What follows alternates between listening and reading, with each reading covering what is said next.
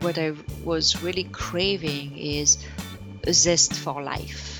I just felt very happy and, like, oh, really happy, and light, like I've never been before. I was like, oh, that's what it means not to have anxiety. Hello, this is Al Levin, the creator and host of The Depression Files. If you enjoy the podcast and have found value in the show, please check out my Patreon page. There, you'll be able to support me financially with as little as $1 a month. Your support will help me offset the cost of the podcast hosting site, maintain and update my equipment, and support the amount of time that it takes in order to produce the show. You can find my Patreon page at patreon.com/thedepressionfiles. That's Patreon, patreon.com/thedepressionfiles. In addition, it would help me out greatly if you could take a minute to rate and review the show. Thank you for considering to support me in these ways. And now, to the show. Welcome to The Depression Files, an interview format show in which you'll hear stories of men who have struggled with depression and or other mental illnesses. In addition, you'll hear deep dive conversations with guest experts on various topics related to mental health. Topics such as depression and other mental illnesses, medication, suicide awareness and prevention, our current mental health system, and of course, the stigma that surrounds mental illnesses. I believe that both sharing stories and educating people are ways to chip away at the stigma. I'm your host, Al Levin, and I want to thank you for tuning in. Let's get started. Hello and welcome to The Depression Files. I'm Al Levin, your host. I'm really excited tonight. On the line we have Peggy Plassche. Peggy is a former banker and venture capitalist. Peggy, welcome to the show. Hi, it's a pleasure to be with you, Al. Thank you for the invitation. Yeah, so I'm really excited about this topic. It is one that is really hot lately, which is the idea of microdosing psilocybin or LSD and the impacts, the positive impacts it has on one's mental health.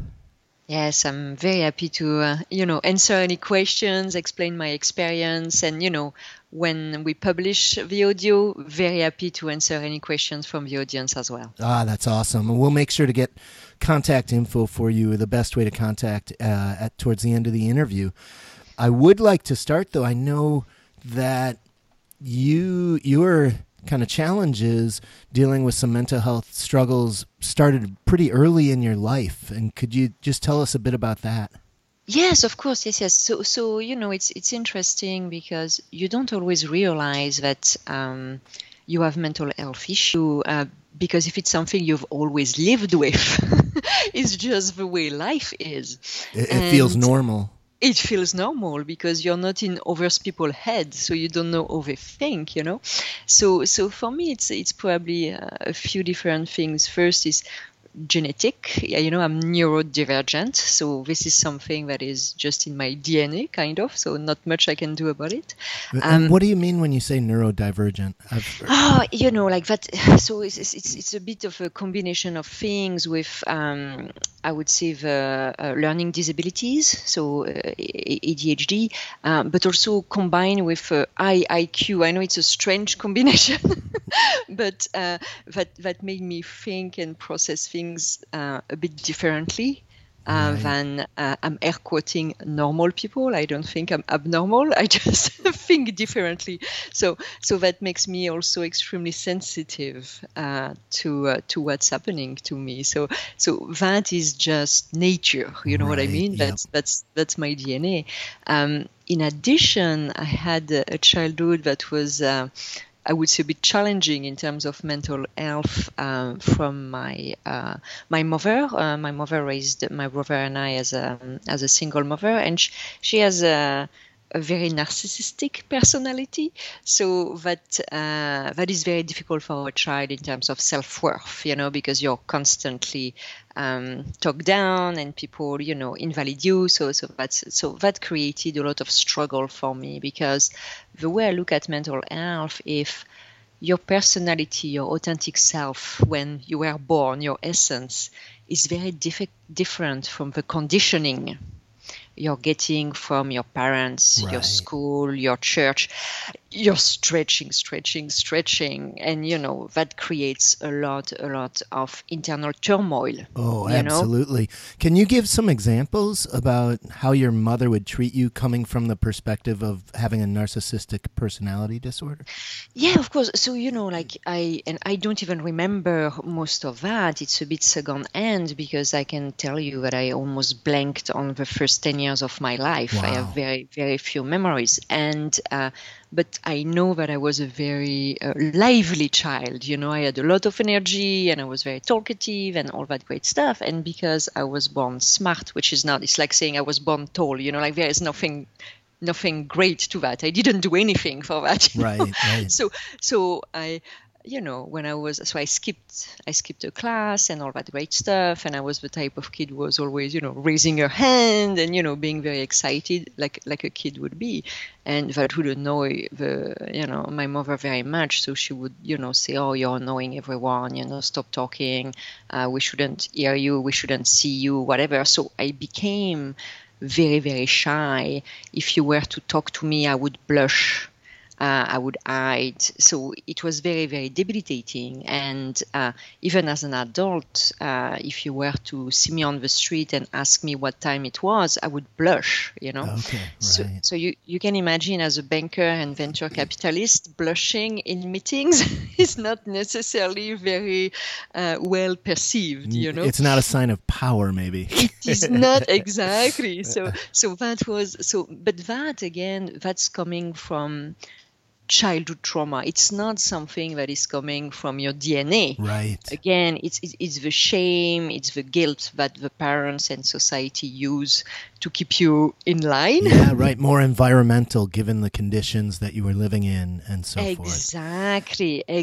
And then you have, I think, circumstances. So what I mean by that is that my brother passed away when I was 17 in an accident, and that really was devastating for me. So I would say it's a bit of a mosaic of what is your nature, your DNA, for me, neurodivergent. Yeah.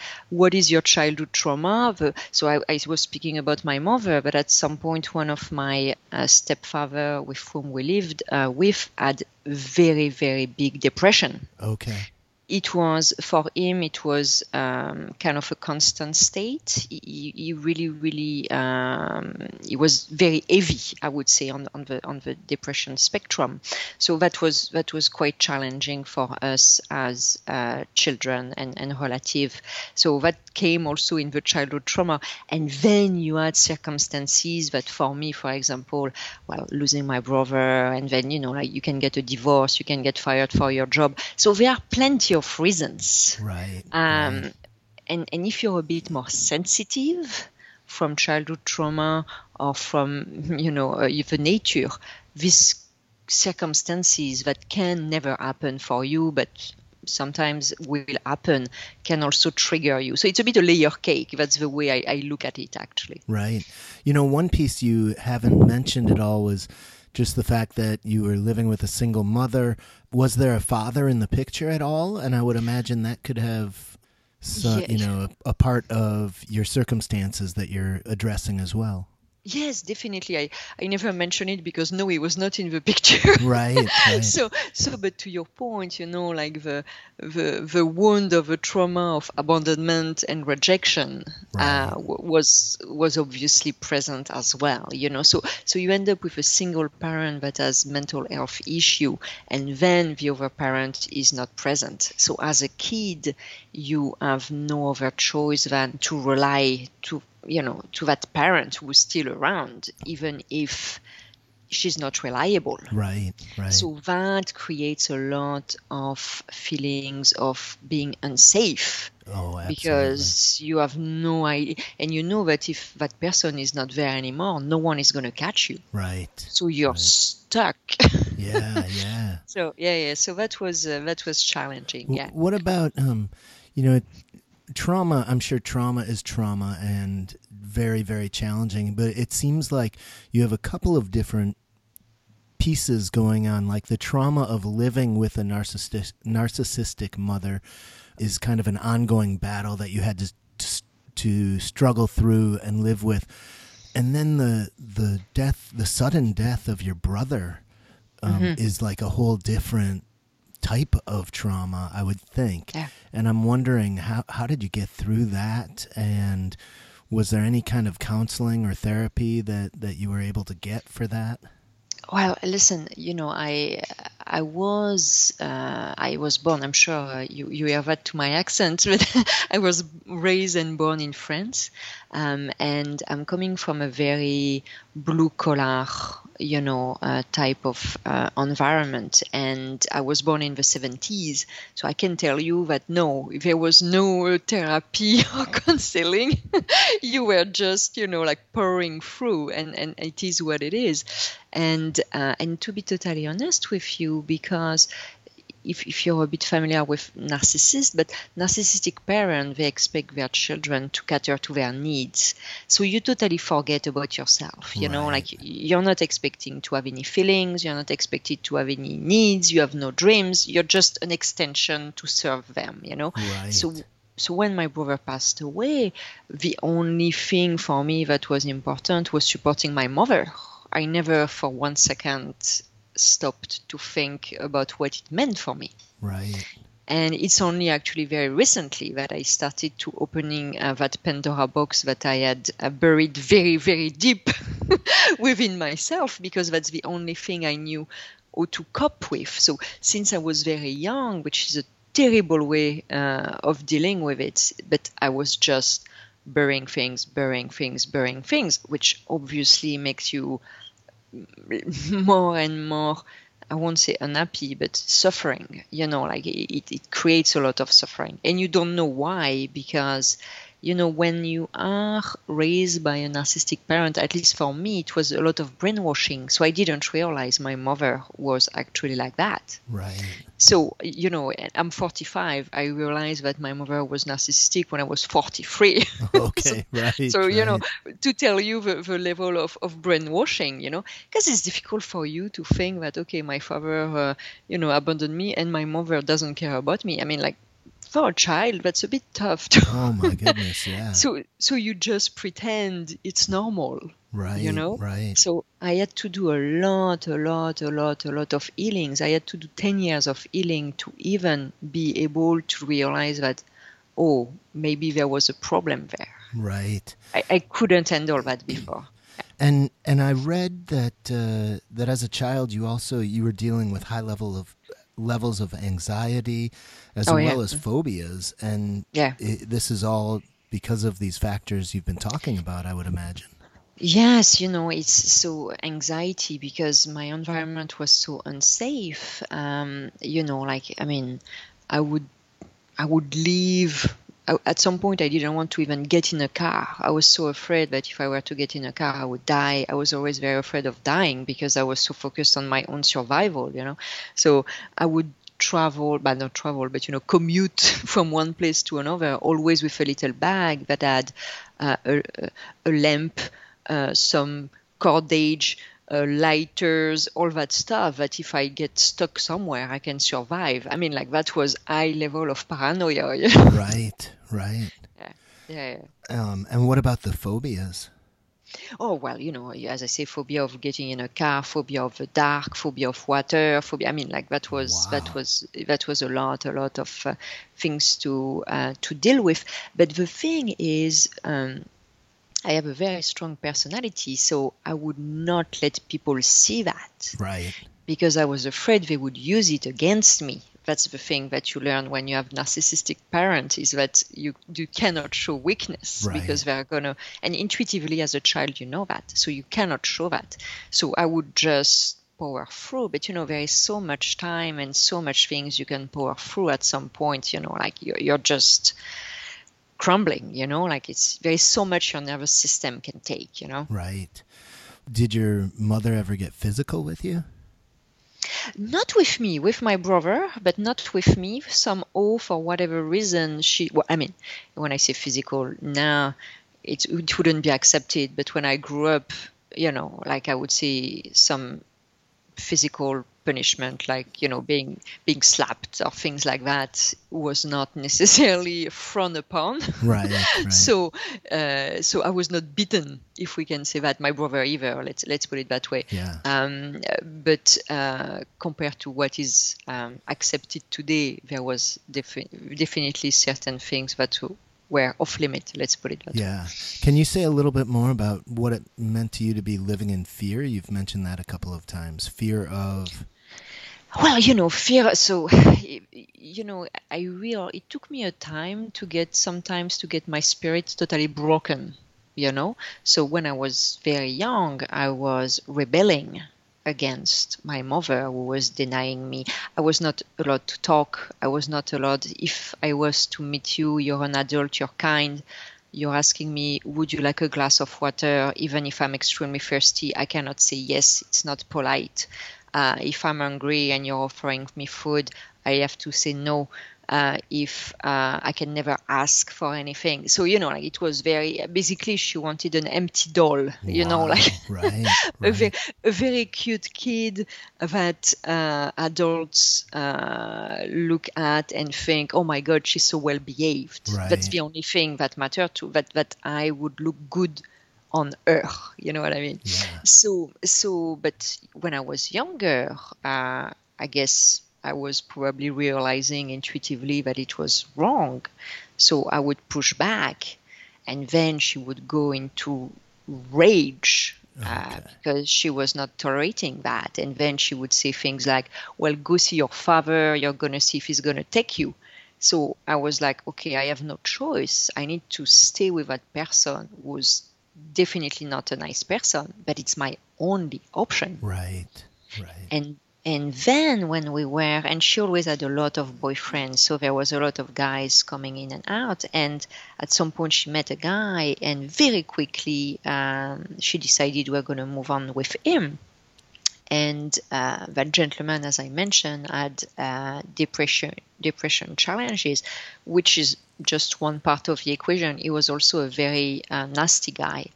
So at that time, my mother, well, using me as always as a tool, she was like, wow, Patrick, that was his name, is in a bad mood. You need to cheer him up. So I was just there to entertain the guy, because when I was entertaining him, if I was making him laugh, well, he wouldn't lash out at my mother. Okay.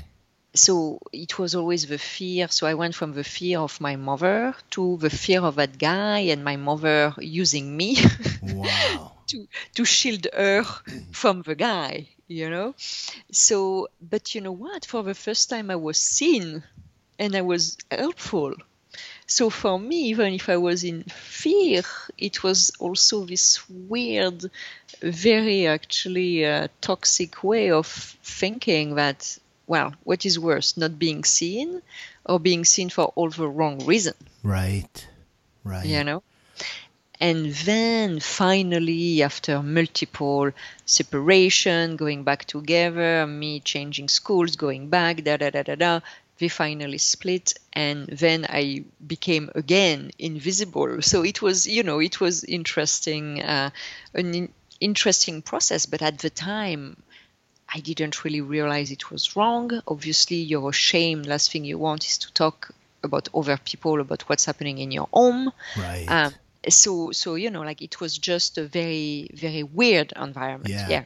Well, and like you said from the beginning, it was your norm, right? It was your normal, and you don't know what other homes are like. And a lot of times, from what I hear from people, is they just assume that that's how families function. Exactly. And you know, like, it's very challenging when also your mother is always telling you, well, at this family that is what's happening, at this family that's what's happening. So you know, like, she's very conscious that it's not normal, right? But she doesn't want you to start talking to other people, and then she looks bad. So she's always trying to make it look extremely normal, and that it's worse at other people. So you're on top of that manipulated. Right. So you don't even start thinking that things were not normal, you know? Yeah. Wow, it does sound incredibly challenging. So all through these years, what was school like for you? Was that almost like a way to get away for a while? And was You school know, good? And were you able to have friends?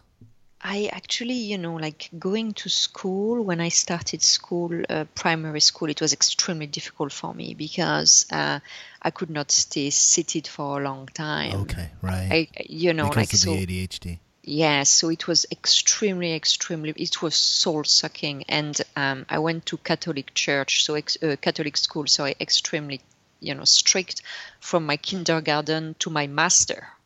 So Wow. I Okay. did like more than 20 years of Catholic schooling. So it was not the most flexible Right. Right. organization, as you can imagine. So, because I was going fast to do my exercise, I would always go to the teacher and say, "Oh, I'm sorry, I have a headache, my belly hurts, whatever." So I could get up and go to the nurse and walk a bit and just like make it a 10-minute trip instead of a 2-minute trip. Right. Right. So to such extent, because the teacher saw me as a very shy girl, because that's the way I was raised, so they could never imagine I was lying. So they were telling my mother, "Oh my God, I think your daughter has health issue, whatever." Well, I never had any health issue. It was just my way to be able to get out. Right. So I would say the first years were very tough, especially that, French teachers are not necessarily very nice people at the time. Again, like you were not even supposed to brief, like very, Right. very strict. But when I got into middle school, I really had more friends, because I had very, very little friends in primary school. I didn't fit in. I didn't really like the children, like I couldn't really connect with anyone, and people were not connecting with me either. But when I went to middle school and then high school, then I had a lot of friends and I really enjoyed going. I was not really keen on learning, but I was keen on having friends, And then my brother passed away, so I would say my years in business school were not necessarily the most joyful, but for a different reason. Yeah. Right. Right. And was going away to school a bit of an escape from your mother? But I never really realized. So it was an escape when we were living with my stepfather, Okay. because he was really like sucking the air out of everything. When I was with my mother, it was different because I didn't, once she broken my spirit when I was very young, she didn't really care about me. So she was not on my case. She was just not giving any attention to me. Right. So it was not like, okay, I'm afraid because my parents are going to, beat me, or they're going to, I was just not seen. Right. So it was it's a bit different than maybe what you've heard with previous guests. Yeah. Wow. So school, you mentioned it started going better in middle school, high school, and then you went on for your master's, and you ended with a fantastic career, right? And did very well. I did, because, I was raised as a people pleaser. So for me, corporate environment was easy. What do you want? What do you want? Let me do it. So, like I could come at 5 a.m. in the morning to work, finish at 11. Like I was just happy that people were seeing me and having validation for the work I was doing. That was the first time in my life that people were actually expecting something from me. So I was actually very, very excited. So the structure was very tough. I was like, my God, I'm not going to be able to get up every morning and do the same thing over and over again. The routine, that was very, very, very difficult for me, because that's not the structure that works well for me, like a very fixed schedule. But the fact that people wanted to work with me, I was actually very happy, for all the wrong reasons. But they were catering to my trauma, like, that's ideal for the corporate world. Hire people who had narcissistic parents. They're going to be amazing employees, Right. They're going to jump up and down to serve you, Right, right. And It sounds like you moved up quickly within the organization and your career. Yeah, you know what? For me, again, that was easy because I read people very well, so I could very quickly understand what I needed to do, what the people wanted from me, and also, I have to admit, some manipulative. When you're raised with people who are very manipulative, you do learn a few tricks, unfortunately. Right. Right. So I could quickly see, oh, I needed to position myself, what I needed to say, and all of that. Yeah. And so I had a very strong work ethic. I could read situation very well. So all of that made me a very successful employee. The big challenge I had is that because I was deeply, deeply insecure, I was self-sabotaging myself. So I changed jobs very frequently. Okay. Very, very frequently. Every year and a half, 2 years, I had to change job, because I had to burn bridges if people were too nice with me, because I have very low self-worth. There was something, it was not familiar for me. Right. Things going well was not familiar for me. Ah, right. So I had to screw it up. Right. So self-sabotaging behavior, relationships, it sounded like, got difficult. And what was your mental health like at this point in your life? So the thing is, I always had very deep anxiety, and I didn't really realize I had anxiety because for me it was normal. So the thing was, I had to work overtime because I was so afraid to make a mistake that, I would spend hours doing something that would take maybe 30 minutes, or maybe if I was doing some public speaking, even if I were to speak for 10 minutes because I was so afraid to blush, I was trying to prepare as much as I could. Speaking in meetings was very difficult. So there was tremendous amount of pressure on me that I was putting myself under, let's be honest. But I didn't even realize it. Right. And therefore still no kind of therapy or anything around the anxiety. So I did try. So I think my first try with therapy was probably 10, 12 years ago. Okay. And so before therapy, what I did was a lot of hypnosis. Oh, okay. For my blushing, because it was something that was very, very debilitating for me. And so we were able to lower it significantly. I was still blushing quite a bit, but compared to before, it was way better. Let's put it that way. Yeah. So I would blush 50 times a day. Now maybe I would blush 10 times a day. Okay. Wow. 10 times a day is still a lot, Right. but compared to 50, it's better, Yeah. It depends what your baseline is. So I used hypnosis for that. And then I tried to go to therapy twice with two different practitioners. But the thing was, I was not ready for that. I think that's the big challenge. And very quickly, after one or two sessions, when I was talking about, because they always ask your childhood, and very quickly, when the therapist would say, well, did you think it was normal, for example, that my mother stole all my savings, like just one of the many examples? And I would be, well, she had no other choice. So I'll be very defensive of her, Right. And it was just making me feel very bad and very angry every time I was going to the sessions.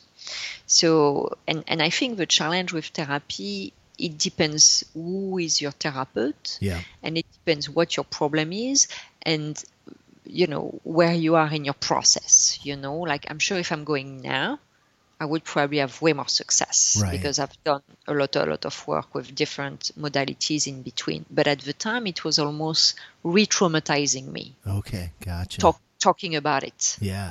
Yeah. So I did very, very. First, I read a lot of books.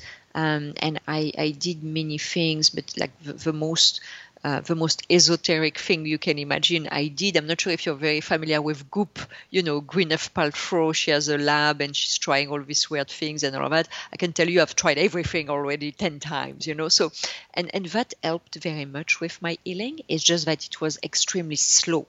Okay. But at the same time, if you've been traumatized for 30 years, saying that it takes you 10 years to get better, maybe it's normal. I don't know. Well, at what point did you realize that your past had been traumatizing, and what spurred you on to finally look into going to a therapist and start this path to recovery? So I did not accept the fact that my past was traumatizing. Okay. Absolutely not. It took me a very long time. It's very recent. Because if you were to tell me that, I would say, are you joking? I could have been born in Africa, living on $1 a day, being raped and being beaten. So for me, it was unacceptable to say that I had trauma. Gotcha. Because other people had it worse. Right. You know what I mean? Right. So I was rationalizing in a way that, and probably because it's the way I was raised, Yeah. I was using the same arguments I guess my mother used with me for myself. You're internalizing that. So for me, it was disgraceful to say that I had trauma. Even the passing of my brother, I would say everyone has something like that in their life at some point. It's normal, and it is what it is. So it's really interesting. I don't often talk about my blog on this on this show, but I did recently write a post about the fact that people say others have it worse and just kind of discount their own trauma because other people have it worse. And I think it can be damaging, right? Like it prevented you from really coming to terms with the fact that you had a traumatic background. Exactly. And, like too bad doesn't make a good. Right. And like I realize now, I'm like, oh my God, that's so stupid. It's just that I was very ashamed to admit that first for me, I was looking at it as I'm weak. Right. But also, again, comparing myself to others, I didn't think I had the right to call myself traumatized or, things like that. Right. So it definitely delayed, but I would say I still knew something was off. I just couldn't say what, to be totally honest with you. And the weirdest thing that brought me, you're asking me what brought me to my healing, and that's the least spiritual or inspired reason I'm sure you will ever hear. At the time, I was managing a family office, meaning I was working for an extremely wealthy tech entrepreneur, and I was managing his money. And that guy was a total monster. I mean, he was a bully. He was, like very aggressive, very in your face, and very demeaning. And, I guess the worst you see when you think about great wealth, and I'm sure there are many shows, that will use that type of caricature. Right. And working with him was the worst, but also the best thing in my life because, as I said, I had no dreams because that was not something that was allowed for me when I was a kid. And the career I had that was successful was simply because I was every time looking at the next, in the ladder, what is the next level. But these were not dreams. It was just, okay, next one. Right. It was never an aspiration, it was just what you're supposed to do. Yeah, like going through the motions and, like you said, doing what you're supposed to do. You're supposed to climb that corporate ladder once you're on it. Exactly. So it was just the right race. That's what people do. So I was doing it. That's all.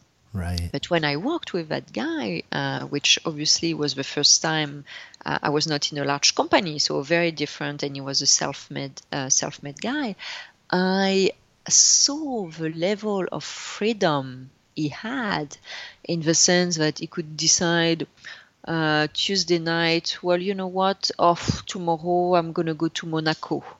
And Wednesday morning is on his private yacht, in his private jet, going to his private yacht and spending his time in Monaco just because he wanted to. And I was just like, oh my God, some people live like that. you can be free. It was the money, but it was more the freedom. Right. The fact that, and you're going to say, well, Peggy, you never realized that. You never watched a movie. You never watched social media. Of course I did, but I never understood what it meant. Yeah. Or actually met somebody living that way.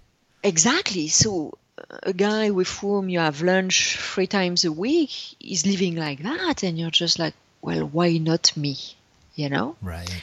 And suddenly for the first time, I was just like, and honestly, it was coming from a purely materialistic point of view. So it's not coming from a very high vibration, if I can use that lingo. But it opened up a bit a word for me, because I was like, okay, well, if I continue to live my life like I live it today, next ring on the corporate ladder, I will never be able to have that type of life. And now for the first time in my life, I have a dream that is mine and something that I want. And that's what brought me to my healing. Right. And I know it's a very weird way no. to get there, but that really was when I started looking into. And, it's very funny because we tend to compartmentalize personal development, mental health, spirituality. For me, all of that was very much bundled. So, because you cannot really do personal development if your mental health is not good. Right. But, you're going to realize very quickly that your mental health is not good because you're not capable of doing what you're supposed to do, or it's going to be extremely triggering. Right. So for me, that's when I realized that, oh my God, I have so much internal resistance to everything, and so much fear, and so much anxiety, and so far I was able, because I was just going one step at a time, I was always able to manage. But now I was looking at something exponential, and I couldn't handle it. Right. So that's really what brought me there. Right. And so you came to this kind of epiphany that the corporate world wasn't going to be your path. And so what steps did you take? And is this when you started exploring psilocybin? Well, actually, so when I worked with that gentleman for a couple of years, I did different things. Then I started my business and all that great stuff. And I actually even went back to corporate for a year. I couldn't do more than that. Right. And psilocybin was really something I would say I tried out of desperation. Okay. Simply because even if my healing was happening, it was extremely slow. Yeah. And what were you doing prior to psilocybin in order to work towards your healing? Yeah, so I used to do tapping, and I still do tapping meditation. Okay. That has been extremely, extremely helpful for me.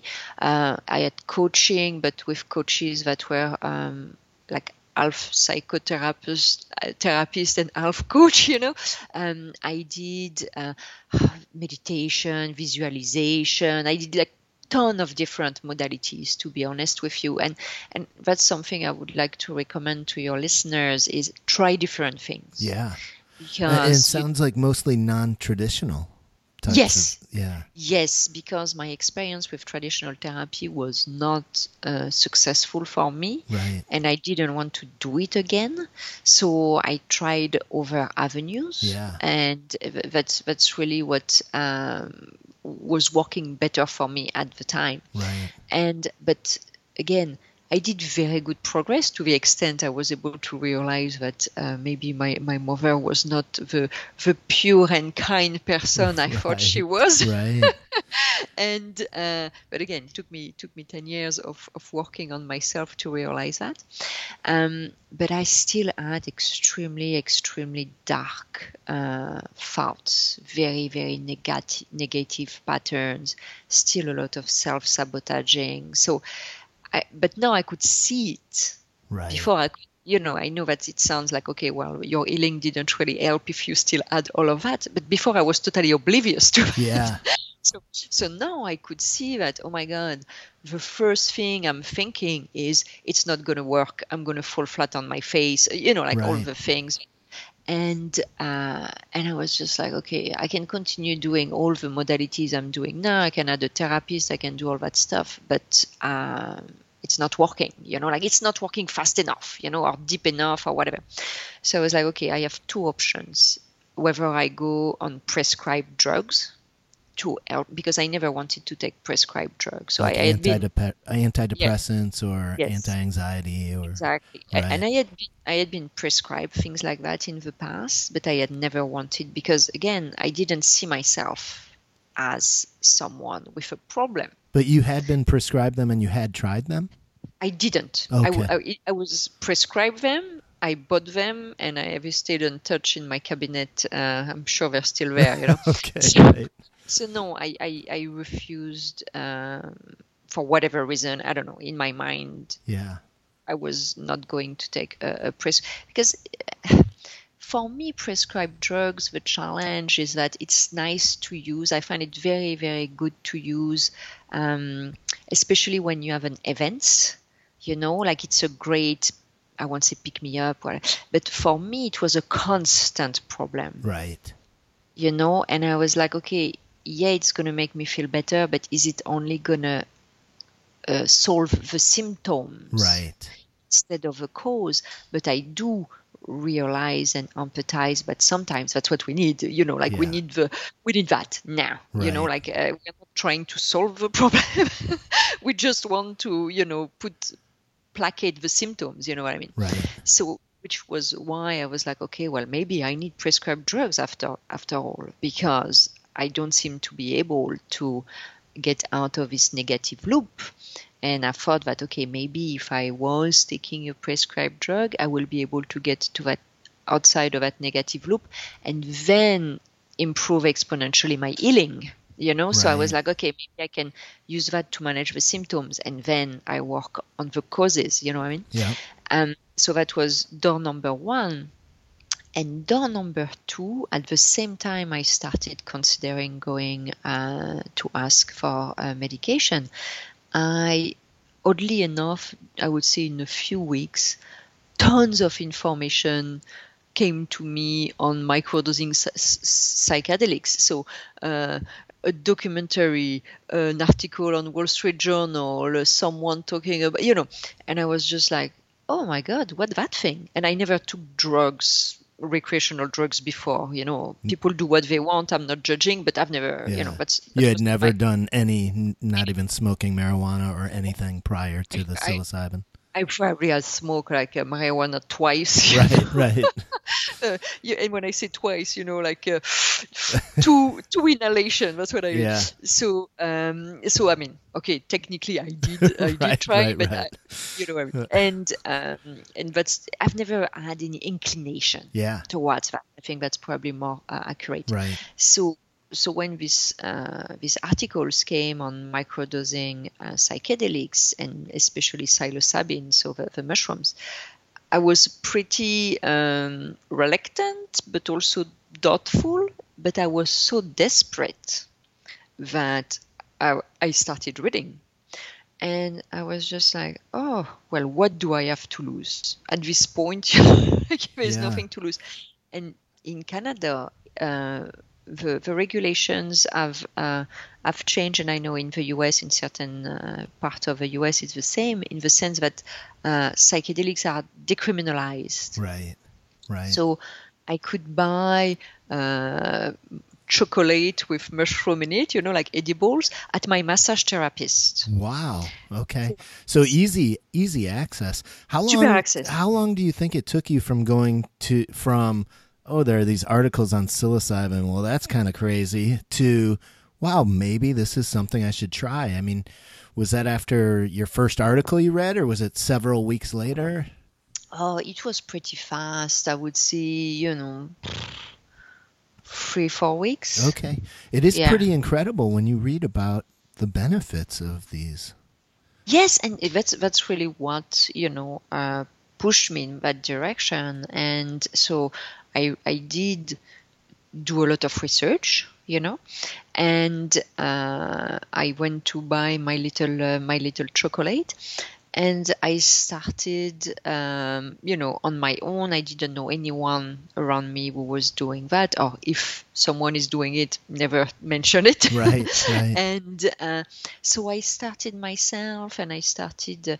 I don't like to say experimenting because that sounds very scary, but trying different dosage, very low, but still different dosage, different frequency, 1 day out of 2, 1 day out of 3. And had you read about some of this before? You Oh, were like, yes. I'll just do this amount or Oh, this no. amount. I had read tons of articles, so I knew already what was the baseline for the dosage, what was the baseline for the frequency. No, I knew all of that. Right, So I started with a baseline as mentioned. Okay. And then after I tweaked it a little bit, because I always believe, we've never met, but I'm pretty sure that our body will not process the same way. Right, so when you read a baseline is an average. No one is an average. Yeah.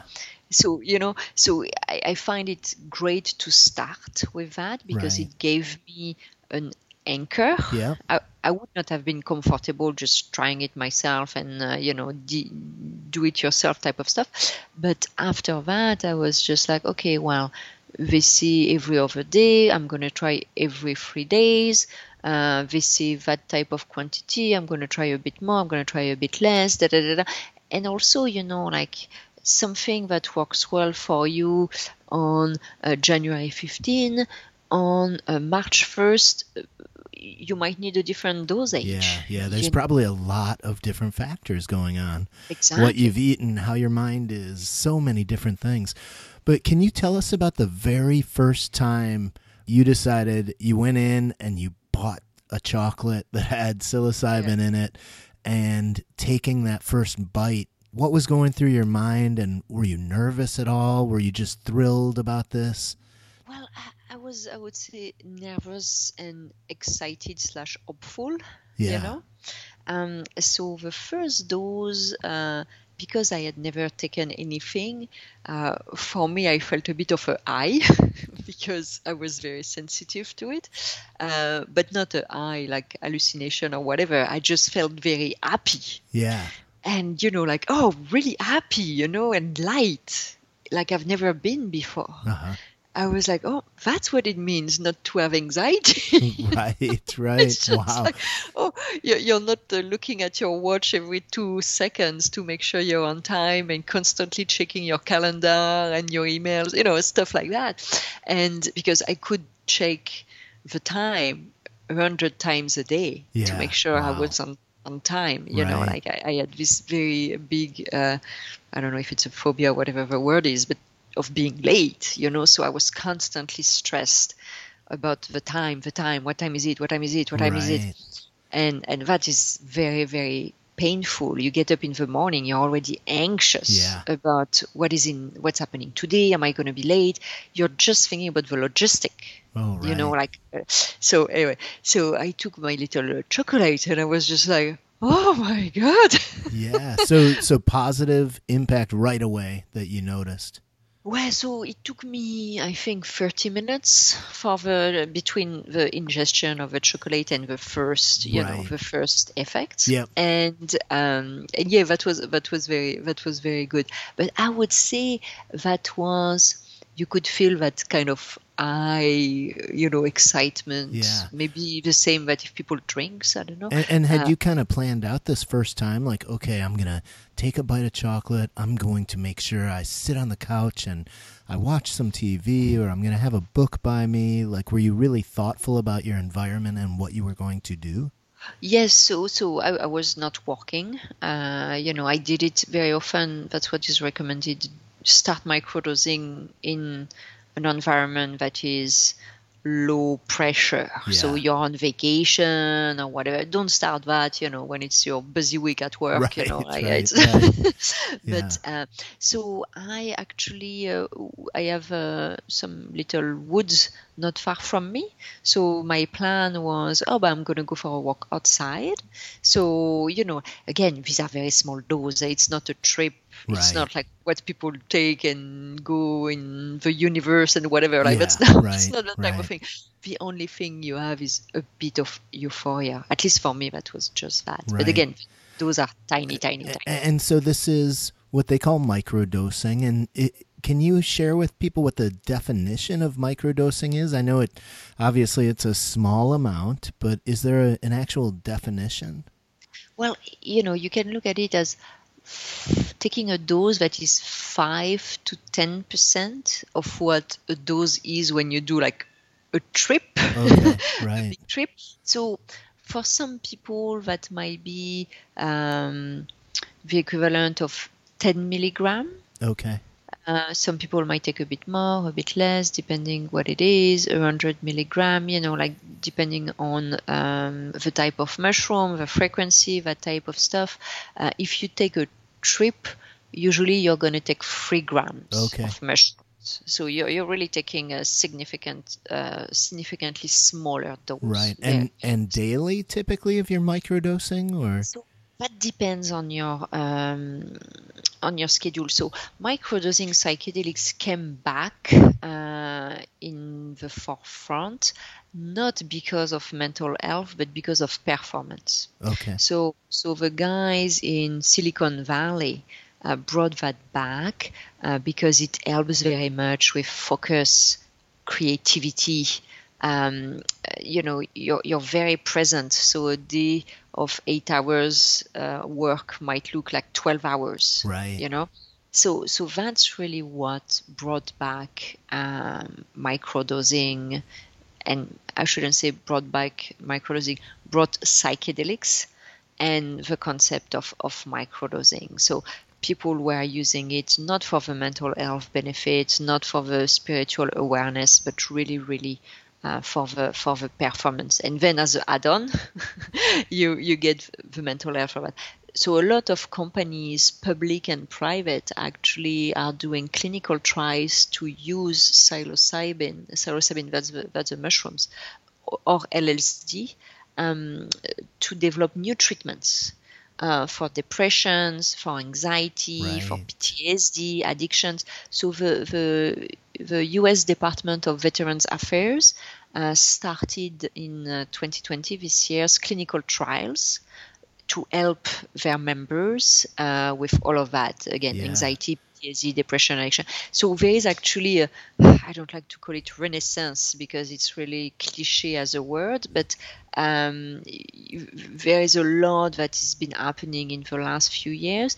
Some of that, as always with Silicon Valley, is hype and is greed. Yeah. It's just, but big pharma is not different, let's be honest. Right. And but the reality is, if people who have treatment resistant anxiety, depression, or addictions, things like that, well, that gives them more options. Yeah. People, some of my listeners probably know, I have a couple of different episodes on the show. One where I interviewed a researcher from Johns Hopkins on their research around psychedelics. I believe it was mostly psilocybin, and the founder of MAPS organization, who's been involved in trying to legalize it for a long time. And I believe he had mentioned either MDMA or psilocybin was even identified by the FDA as a breakthrough drug. And they were trying to push them to do some research on so-called healthy people who didn't have depression or anxiety. Yes. It's, it's wonderful because it's happening in many countries at the same time. Obviously, it's also, so MAPS was really also coming from, I would say, a good place, right? Which was really about helping patients. Obviously now, well, people are following the return on investments. I'm not saying it's a bad place, but there is always some abuse when the main goal is monetary. Exactly. But there's one thing I really want to mention: the beauty of psychedelics is it rewires the brain. Yeah. So it really plays on the neuroplasticity of the brain. So that's what I was mentioning before. All the drugs we have today, that the prescribed drugs, nothing solves the problem. Right. you know, while actually psychedelics is, I would say, a doorway for you to become healthy or healthier if it's not totally cured. So that's what I really enjoy, is this idea that what I'm taking is also helping me build new connection, healthy connections. And if I stop tomorrow, I'll be in a better place, Right. regardless. Yeah. So you're saying it is creating new pathways within your brain that will be there, continue to be there in the future, whether or not you continue to take psilocybin. Exactly. And like what we don't always realize, it took me a while to understand that, is that, the big challenge for, and I say us, people who are in this situation of mental health issue, is that our nervous system is overloaded. Right. And what psychedelics and psilocybin, I don't take any of the LSD, MDMA, which are more chemical. So for me, I was less interested by that. I was more into the plant thing. Right. But I'm sure they're amazing, but I'm not, not doing that. Yeah. So when I talk about dosage, please, I'm talking about mushrooms. Don't Yeah. do that with LSD or MDMA. And and we should note that you nor I are doctors, and we're not here advocating telling people to go out and shroom. We're sharing your experience. Exactly, and I think that's very important to say that I am a data point of one. Yeah. Exactly. And it worked very well for me. Yeah. But I am a healthy, physically individual. Right. So tell us more about what happens to you when you take it. So you explained that it is more like feeling high, less anxiety. You notice that your anxiety is gone. Can you share with us more? Do you get, obviously because it's microdosing, you're saying you do not get any of the hallucinogenic factors from the drug. But what else can you describe about when you take the microdose? And what I want to say is that the I kind of was probably for the first 3 times. Okay. Because it was probably because I was so unaware.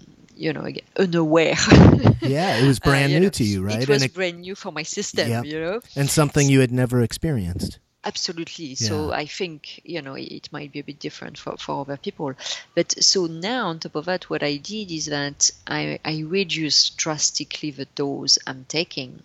So I have absolutely no eye, but definitely my nervous system, it takes the edge of your nervous system.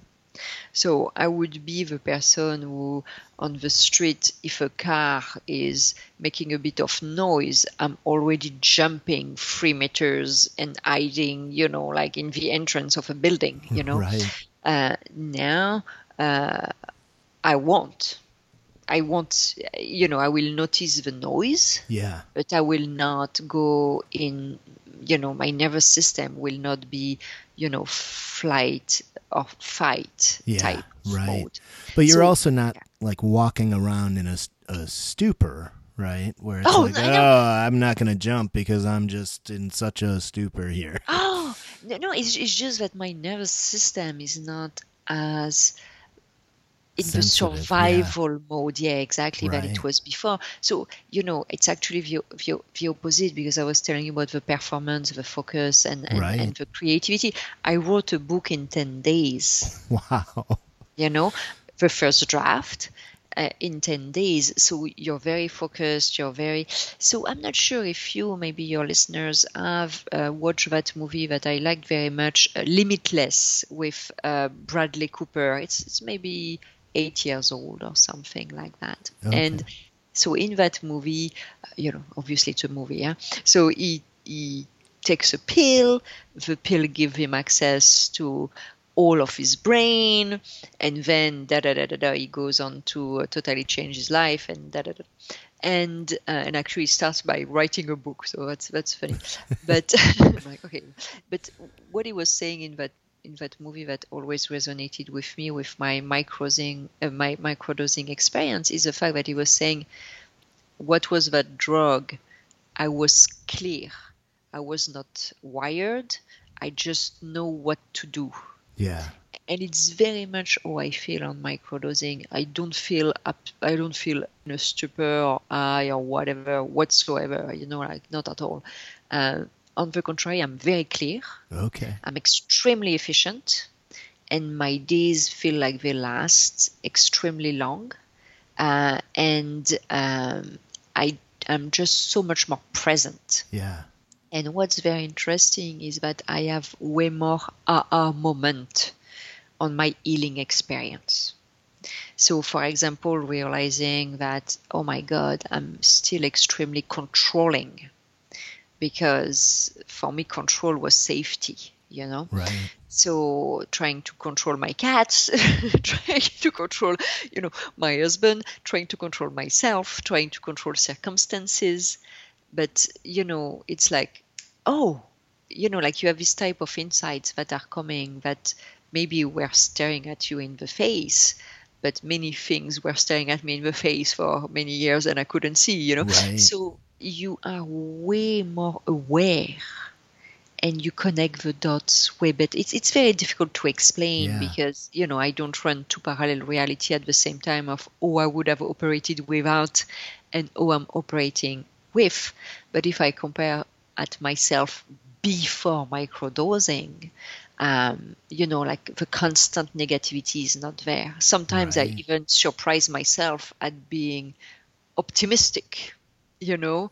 and at thinking, oh, well, that's going to go well, or it's going to be fun, or it's going to be interesting. Right. For people who have been in this dark state, especially most of their lives, they understand what it means. Yeah. They understand that, oh my God, thinking that, wow, please sign me up. Right. Right. Do you think if you 45 minutes or an hour after you've taken a microdose, do you think your husband would know the difference? Like if he walked in the door, he'd be like, oh, you took a microdose today.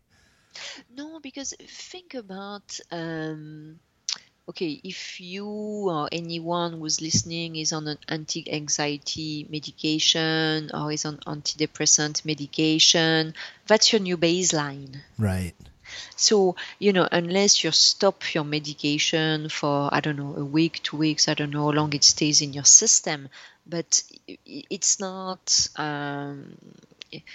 like, okay, you drank 3 glasses of alcohol Right. and it's like, okay, oh my God, like you're definitely tipsy. It's not that. It's exactly, I know, it's very weird because today it's not classified as a prescribed drug. It's still classified as a drug. So people think about all these things, your eye, your this, your that. But imagine if we were to reverse and say the medication is actually illegal and the mushroom is legal, but it's the same thing. You're just taking a small dose of an ingredient that is helping with your nervous system. It's the same. It's just the same. Well, and I think you have done it, obviously, like you've said yourself. I mean, you're clearly a very intelligent, careful, thoughtful person and you're not going to jump in this and like eat a ton first to see what happens. Like you were pretty methodical. You did a lot of research. You took a very small dose and if I'm guessing if you were one who wasn't so cautious and you were still just taking large doses all the time, your husband would probably notice because you'd be in the midst of a trip and you're staying far away from that area, it sounds like, by really watching and taking a minimal amount. And I know it sounds like you went through a period of adjustment, like, okay, I'm going to try just a slight bit more or a slight bit less, and very thoughtful about it, which I would imagine would be important if you're experimenting with, and again, I'm not promoting it, but if you are going to experiment with microdosing, I think the way you did it sounds like a super smart, cautious way. Well, and what I've done is actually I diminish the dose to the minimum. So I have the effect, but I have a quarter of what I was starting initially with. Okay. Wow. And the thing with psilocybin is that it is not, you're not building tolerance to it. So you don't have to increase the dosage. It's actually the other way around. So technically you are decreasing the dosage. Right. So it's very interesting. So I decrease the dosage, I decrease the frequency as well. So you were asking me, and I didn't go to that question earlier. You were asking me about the frequency. The frequency, it depends what you're looking for. So that's why I went on my Silicon Valley explanation, and I forgot to answer that. I'm sorry. If you're going for performance, usually I would say work performance, you have people who take that from Monday to Friday. Wow. Okay. Every because day. Yeah, every day, 5 day a week, because they look at it, their intention, if you want to look at it that way, is performance for work. Right. I'm not sure if it really makes a huge difference to take it every day rather than every other day, but maybe in their mind it does, and if in your mind it does, it does. People like me, I take it every other day, and sometime every 3 days. Okay. Yeah, and I really looked at different strains. I tried different strains, and I have one strain that works very well for me, which is called mushrooms golden teacher, which are basically the mushrooms that are recommended for beginner. Okay. They're the mildest, but also the more positive Right. type of mushroom, which for me goes very well. So that's the one I really like, and I can see the difference. Yeah. If you're giving me one or the other, I will be able to tell you that was not my mushroom, because I'm not gonna feel as positive. Right. And how do you decide? Because you said sometimes every 2 days, sometimes every 3 days. Is it just based on your mood that you make a choice?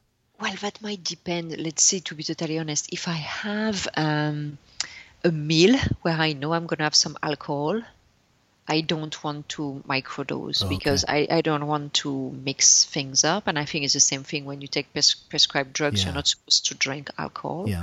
So I try to make sure that if I have a boozy night, kind of, I'm not gonna microdose for a couple of days, because I just don't want to mix things up. That's just my own lifestyle, kind of. Right. No, again, I think you're doing it in such a smart way. And is that some of what you also read about? Because it sounds like you did a ton of reading before you dove into this. Well, I did do a lot of reading, I didn't really read anything related to not mixing alcohol, or I don't know, whatever people do with that. For me, it was more common sense. Yeah. So, let's say if I still have sometimes bout of insomnia, whatever, migraines. If I have a migraine, if I have insomnia, I'm not gonna do it either. Okay, right. So everything where I feel my health, my physical health, or my physical state is not optimal, I will not do it. Maybe I could, maybe I should, I don't know. For me, I just feel better that way. It's a bit silly, because I'm sure if someone is taking antidepressant or anti-anxiety medication, they would take it every day regardless. Right. But I just do it that way. Well, it's interesting, because I think you had mentioned, like, if you have a migraine, you won't. And I'm wondering if a microdose might help a migraine. Yeah, I don't know. That's a very good question. Yeah. I maybe next time I have a headache, I will try that. Right. But I've been extremely conservative, and it had worked very well for me. Yeah. Maybe if I was less conservative, it would work even better. I don't know. As I said, I experimented in a range that I was comfortable within. Right. And I stuck with that. Yeah. But again, like, I'm sure people have experimented, and they have a different body than mine, and they have a different experience than mine, and they might be doing very well for themselves with another dosage and frequency. Yeah. So another question I have for you, I know you have a blog, and you also wrote a book, which I'd love to talk about a little later. But in your blog, I'm pretty sure in one post I read that you actually did Macrodose. I did. Yeah. I did in September, actually. And you did that as kind of a guided tour, it sounded like. You had a couple Yes. of people with you. I'd love to Yes. hear about that experience. And the gentlemen who you had with you, were they therapists, professionals, or were they just guys off the street who called themselves guides? So I because my microdosing experience was so positive, I was like, okay, well, let's double down with a trip, because I'm like, if it's working so well at small dose, a big dose might create a big shift. That was really my Thought process. my thought process. Yeah. And you have a lot of research. You have actually way more research on large dose Yeah. of psychedelics than actually microdosing. Right. So it's something I read a lot about, and so I didn't want to do anything. I'm sure you heard about ayahuasca, which is also plant-based. Yeah. Many people do that. I have friends who did it and loved it. Very often you go to Costa Rica, Mexico, whatever, and I was like, okay, well, that is not for me. So I wanted to stick with psilocybin because I knew it, and I wanted to stick with North America because I felt more comfortable being in North America versus in the jungle and whatever. Yeah. Somewhere familiar to you. That makes sense. Yes, and I just thought people, I know it's silly, but the rule of law, people are more accountable if they're in Canada or in the US than if they're in Costa Rica or wherever. Right. Maybe I'm wrong, but that was a bit my thought process. Comfortability, it sounds like to me. You wanted to go where you were comfortable and familiar. Exactly, because for me it was a big decision. Yeah. Because I've never been a drug experimenter type of person. Had you been contemplating it long before you decided I'm going for it? Well, I did a lot of research. Yeah, I'm sure. As always. And then I found the people and the place I was interested in, which was in Colombie-Britannique in Canada. And these were gentlemen who have been organizing Journey for, 10 years, something like that. And they had a lot of testimonials, so I did a lot of research on them. I had a call with them. Actually, I had several calls with them before going. Okay. And so, yes, it was 2 macrodosing trip. And so the way I set it up with them was, okay, the first macrodosing trip, my intention, what I want from it is removing a lot of negative, low emotion, energy, that's still stuck in me somewhere, and the second to actually amplify the good. So to make it simple, remove the bad and amplify the good. Yeah. And so the first journey was extremely intense. A lot of things came up, especially with my brother's passing, which I never really processed before. Yeah. So it was very, very intense emotionally and physically. And, a trip lasts 7 hours. Huh? Wow. So were you in like an office space or what type of location? So if we do that, we have a very, very large home/center, Okay. So I was alone. I didn't want to do it in a group. I really wanted to kind of have it totally focused on me. So I had these two guys, these 2 gentlemen, and I was the only participant. Okay. That's the difference. Usually you're in a group. Right. So usually the ratio might be 2 guides and 10 participants. Okay. So I was like, well, if I'm doing it, I really want, all the attention on me. Yeah. So, and were you like in a reclining chair and did you just stay in one room for the 7 hours? So there was, it wasn't a reclining chair. It was more like a kind of a bed, like, yeah. And so I did stay. So some people do it differently. They talk, they move, all of that. I really wanted my experience to be, I was very committed, very, very committed. And so I really wanted my experience to be extremely deep and meaningful. Yeah, So internal, it sounds like. exactly. So I was not chatting, I was not whatever, like obviously the guys were around me, brought me tons of liquid and all that stuff. Yeah. But I was, let's say I wasn't there to chat about whatever. Right. And so for me, that was very interesting. Two big learning or cleaning, I guess, came up. The first was on my brother passing, which has been absolutely untouched since I was 17. So that was a lot of processing for me. And the second was very much about the self-hatred, the self-loathing, Okay. and so that was the two big piece that, the medicine kind of worked on, if I can say that. And so this internal experience, like, for example, around your brother, was not engaging with the two guides, but it was all just your internal experience had to do with your brother. Are you able to share any kind of details or things? Like, I mean, was this like, was it almost like your brother was there talking to you, or? Yeah, there was a lot of that. So it was not necessarily him talking to me, but it was more like his presence, kind of. I don't know how to explain that. Yeah. And the fact that, I was pushing back so much on accepting his passing. Right. So I would not let go. And that's probably one of my big problems. That's why I'm so controlling. I hold on to stuff very tightly. And I never could accept his passing, let's be honest. Right. So it was very much about me accepting that and letting him go. Wow. And that was not one of your intentions, wasn't to seek him out.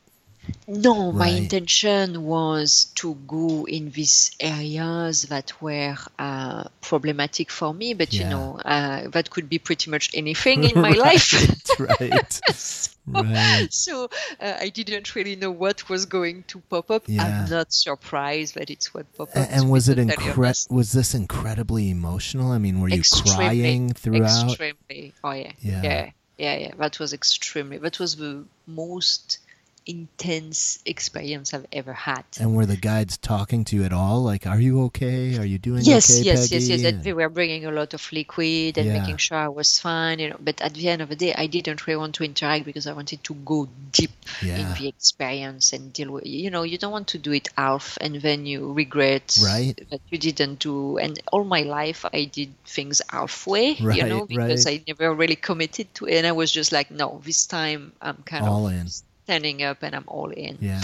So that was very, very strong. And then, like the self-loathing, the self-hatred, all of that was also very emotional for me, like to try to release that from me, So that was, a lot of things moved, let's put it that way, during that experience. Yeah. Then the day after, it's a day of, rest, because as you can imagine, it's very tiring for you emotionally, physically, and all that.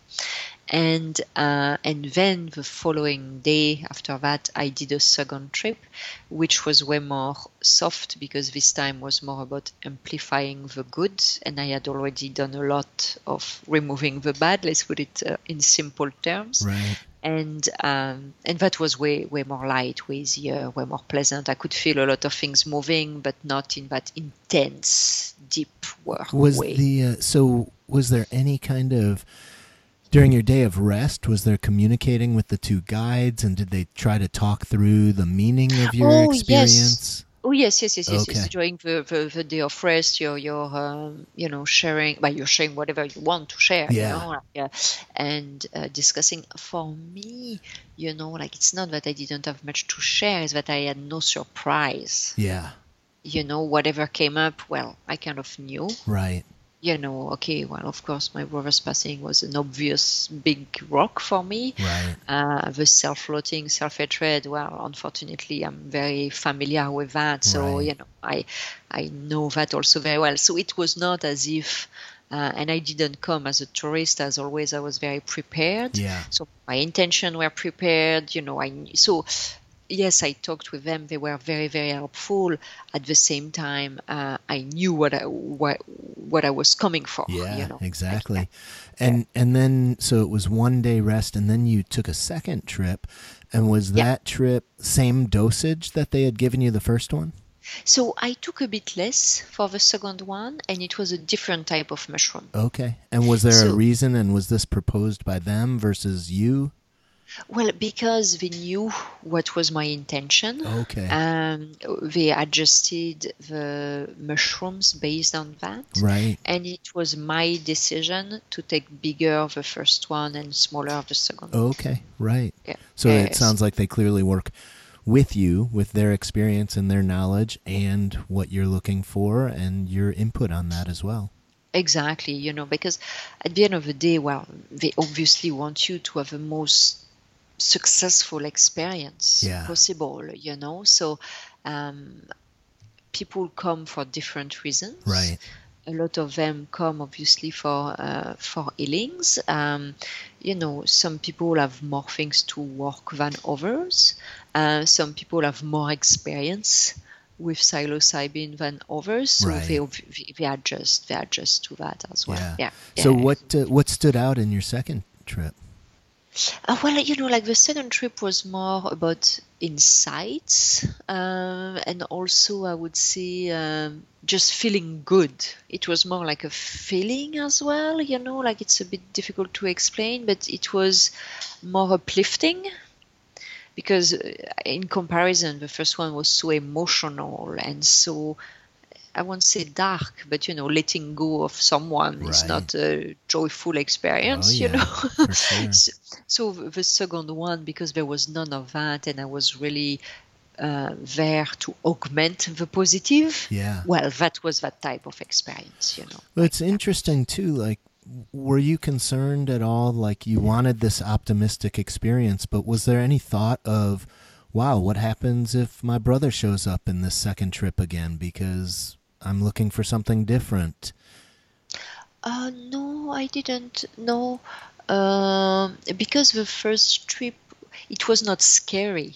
Right. It was just emotional. So honestly, if the second trip had been as emotional, well, I would have just dealt with it. Yeah. That is what I needed at the time, Right. So Right. I was not. I was actually excited Yeah. to do the second trip. Right. I will likely go back in 12, 18 months to go at a second round, Yeah. kind of. Right. Right.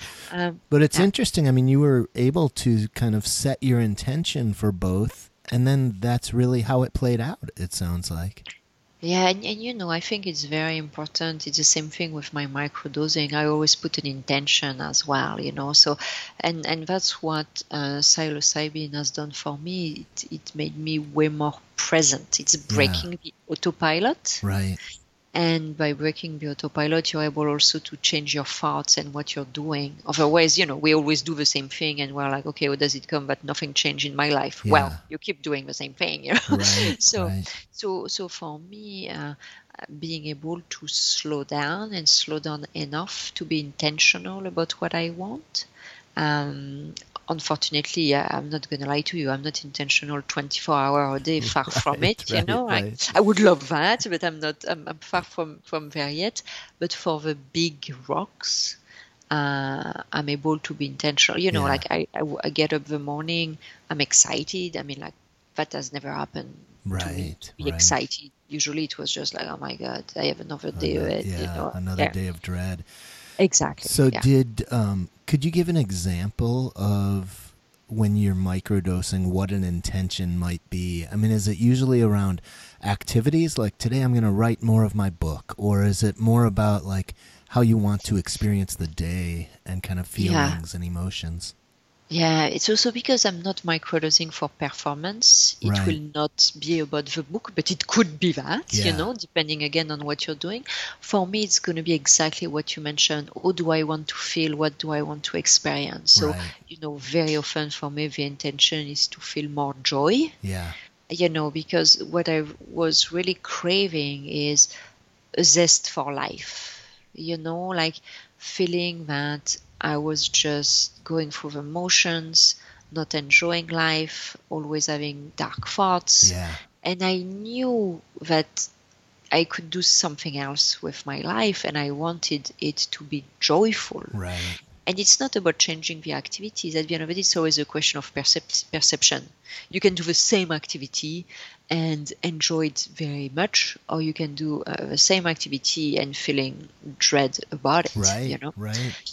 It's not necessarily the activity by itself. Yeah. It's more your mindset, or and so for me, it's really much about feelings and how do I want to approach my day. Yeah. Right. Fair. That makes a lot of sense. I have to come back to the macro dosing because I'm still so curious, and I feel like I didn't dig very deep. And I don't need to know specifics, but were there what more could you tell us about the experience? I mean, were you seeing colors in your mind? Were you hearing voices? Was your body sensations? Were there just so it was very interesting because so the guides that are very familiar with the process, they cater the music to you.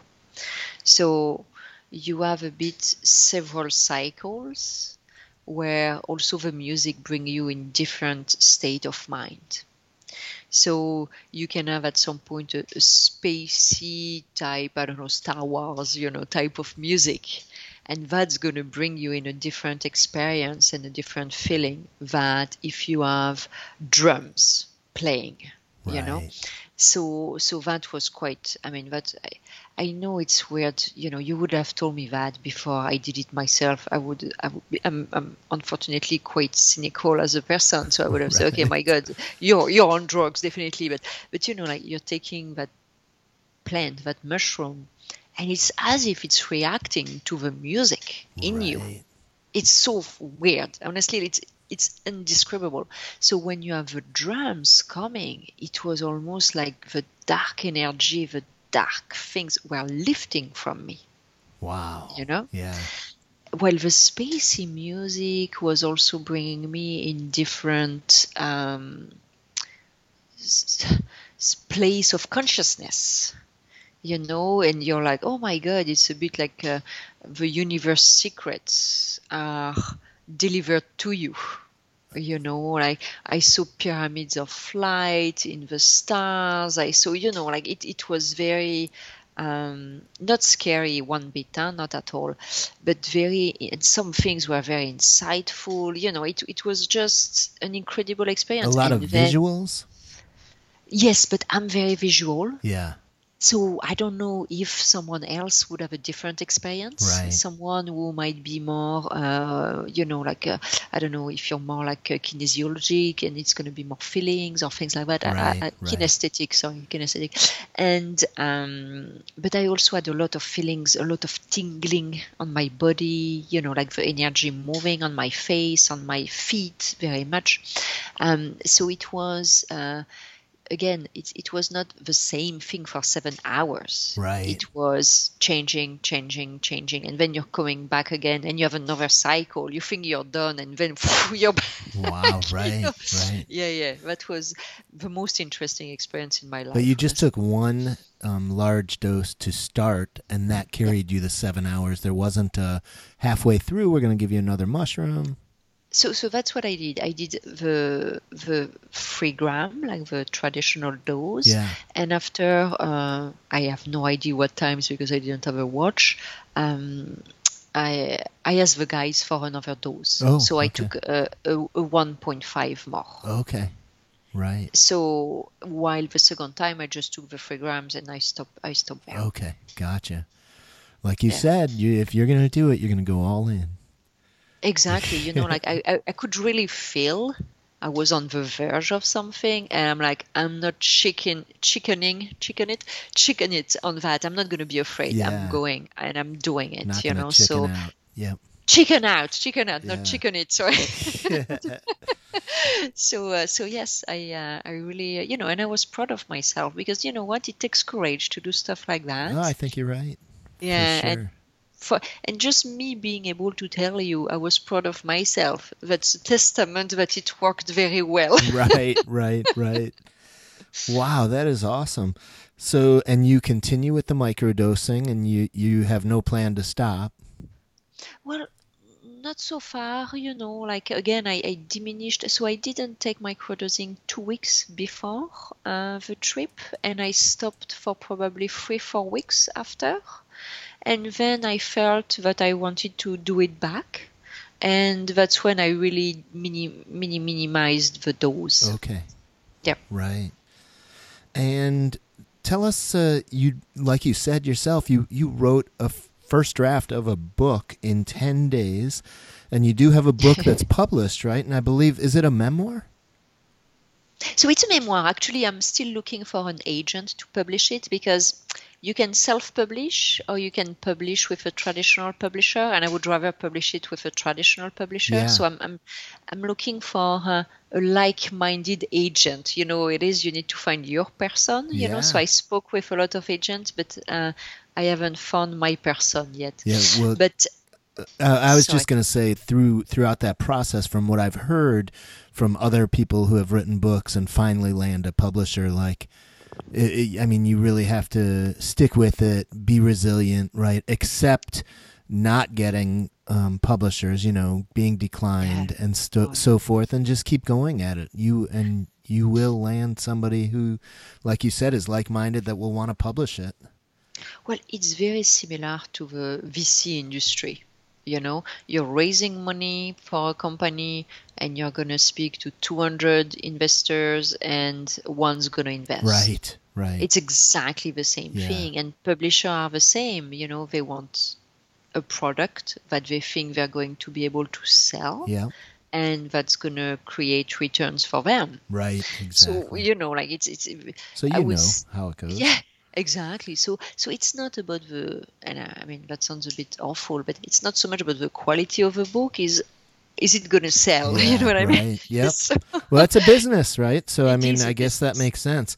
Yeah, Is there anything about the book you can tell us, or are you waiting until it's published? Oh, yeah. It's really about my experience microdosing and coming back with, okay, this is how I would have reacted. This is how I'm reacting now. And it's the journey of kind of personal transformation, if I can call it that. And I was traveling at the time in Europe. I was going to Amsterdam to speak at a finance conference, and then I was spending some time in France with my friends.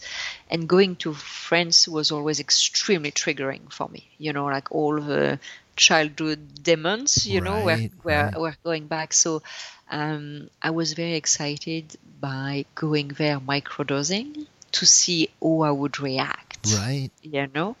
And that's the first time that that I went to France, and that actually I had a pleasant trip. Awesome. So the book is a bit think about Bridget Jones meets Eat, Pray, Love.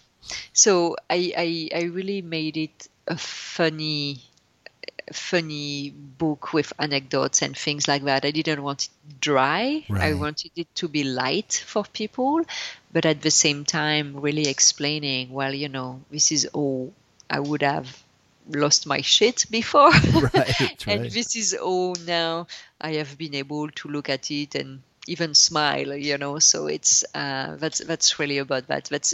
That's around 4 weeks. Okay. Yeah, exactly. Wow, awesome. Well, that's super exciting. Good luck in finding a publisher. I'm sure that will happen. Thank you so much. And if people want to reach out to you, what would be the best way for them to do that? So they can always find me on LinkedIn. Like I'm quite active on LinkedIn. I have a website. Obviously, I'm on Instagram, like every human being on the planet. So it's very easy. My name is quite unique, I would say. So they can they can just put my name in Google and they will see all the social media platform, and they can just send me a note with any questions I have. I receive, that's wonderful, every time I do a talk, I receive a lot of questions for people who I think would not be comfortable asking people they know. Right. But feel very comfortable because they don't know me. So I'm always very happy to answer and share any insights I can. And that's what you're doing professionally now, correct? You're public speaking and writing? Exactly. So I actually closed my business. That was something actually I decided even before to close my business, and now I'm actually retooling my skills for really sharing that experience, because like you know, it's really a question of how can we be helpful, and if my experience can help people, well, listen, I would be an happy woman. Right. Well, I'll make sure I get your contact info, LinkedIn, Instagram, and so forth on the show notes. And I will just mention your website, I believe, is yourname.com, right? PeggyVandePlassche.com. Exactly. And I will spell that quickly. It might take a minute or so. PeggyVandePlassche.com. Yes. Okay, awesome. Well, Peggy, I'd love to finish up with a question that I ask all of my guests. If you know somebody out there is listening to this show and they are in a place like maybe you described with, past traumas or depression, anxiety, what would be your biggest piece of advice for them? Well, the biggest piece of advice would be to honor and recognize their state. There is no shame in that. And I would say don't do what I did by denying it and minimizing it. On the contrary, accept it, honor it, and try to heal it, because there is light at the end of the tunnel. And the faster you work on healing, the better you will be very soon. Yeah. Awesome. Great piece of advice. Well, Peggy, I want to thank you so much. Thank you. This has been incredible to hear about your microdosing, your macro trips as well. And your writing is fantastic, so I hope people do check out your website. Your blog is there, and check out and keep an eye out for your book. And I want to thank you also for taking the time to be on the Depression Files. No, thank you so much for the invitation and the opportunity to share my experience. I really, really appreciate it. Absolutely. Make sure you stay healthy. Yes, you too. Thank you so much, Al. Thank you for listening to the Depression Files. If you've enjoyed the show, please subscribe and leave a rating and review. This is one small way that would help me out greatly. Please know that if you are currently suffering from depression and are experiencing thoughts of suicide, please reach out for help. In the U.S., you can call, text, or chat 988 to connect with a trained crisis counselor, or you can visit suicide.org/suicide-hotlines for a list of international suicide hotlines. If you would like to connect directly with me or have a topic to suggest, please reach out to me on Twitter at allevin18 or email me at thedepressionfiles@gmail.com. Thank you again for listening to The Depression Files.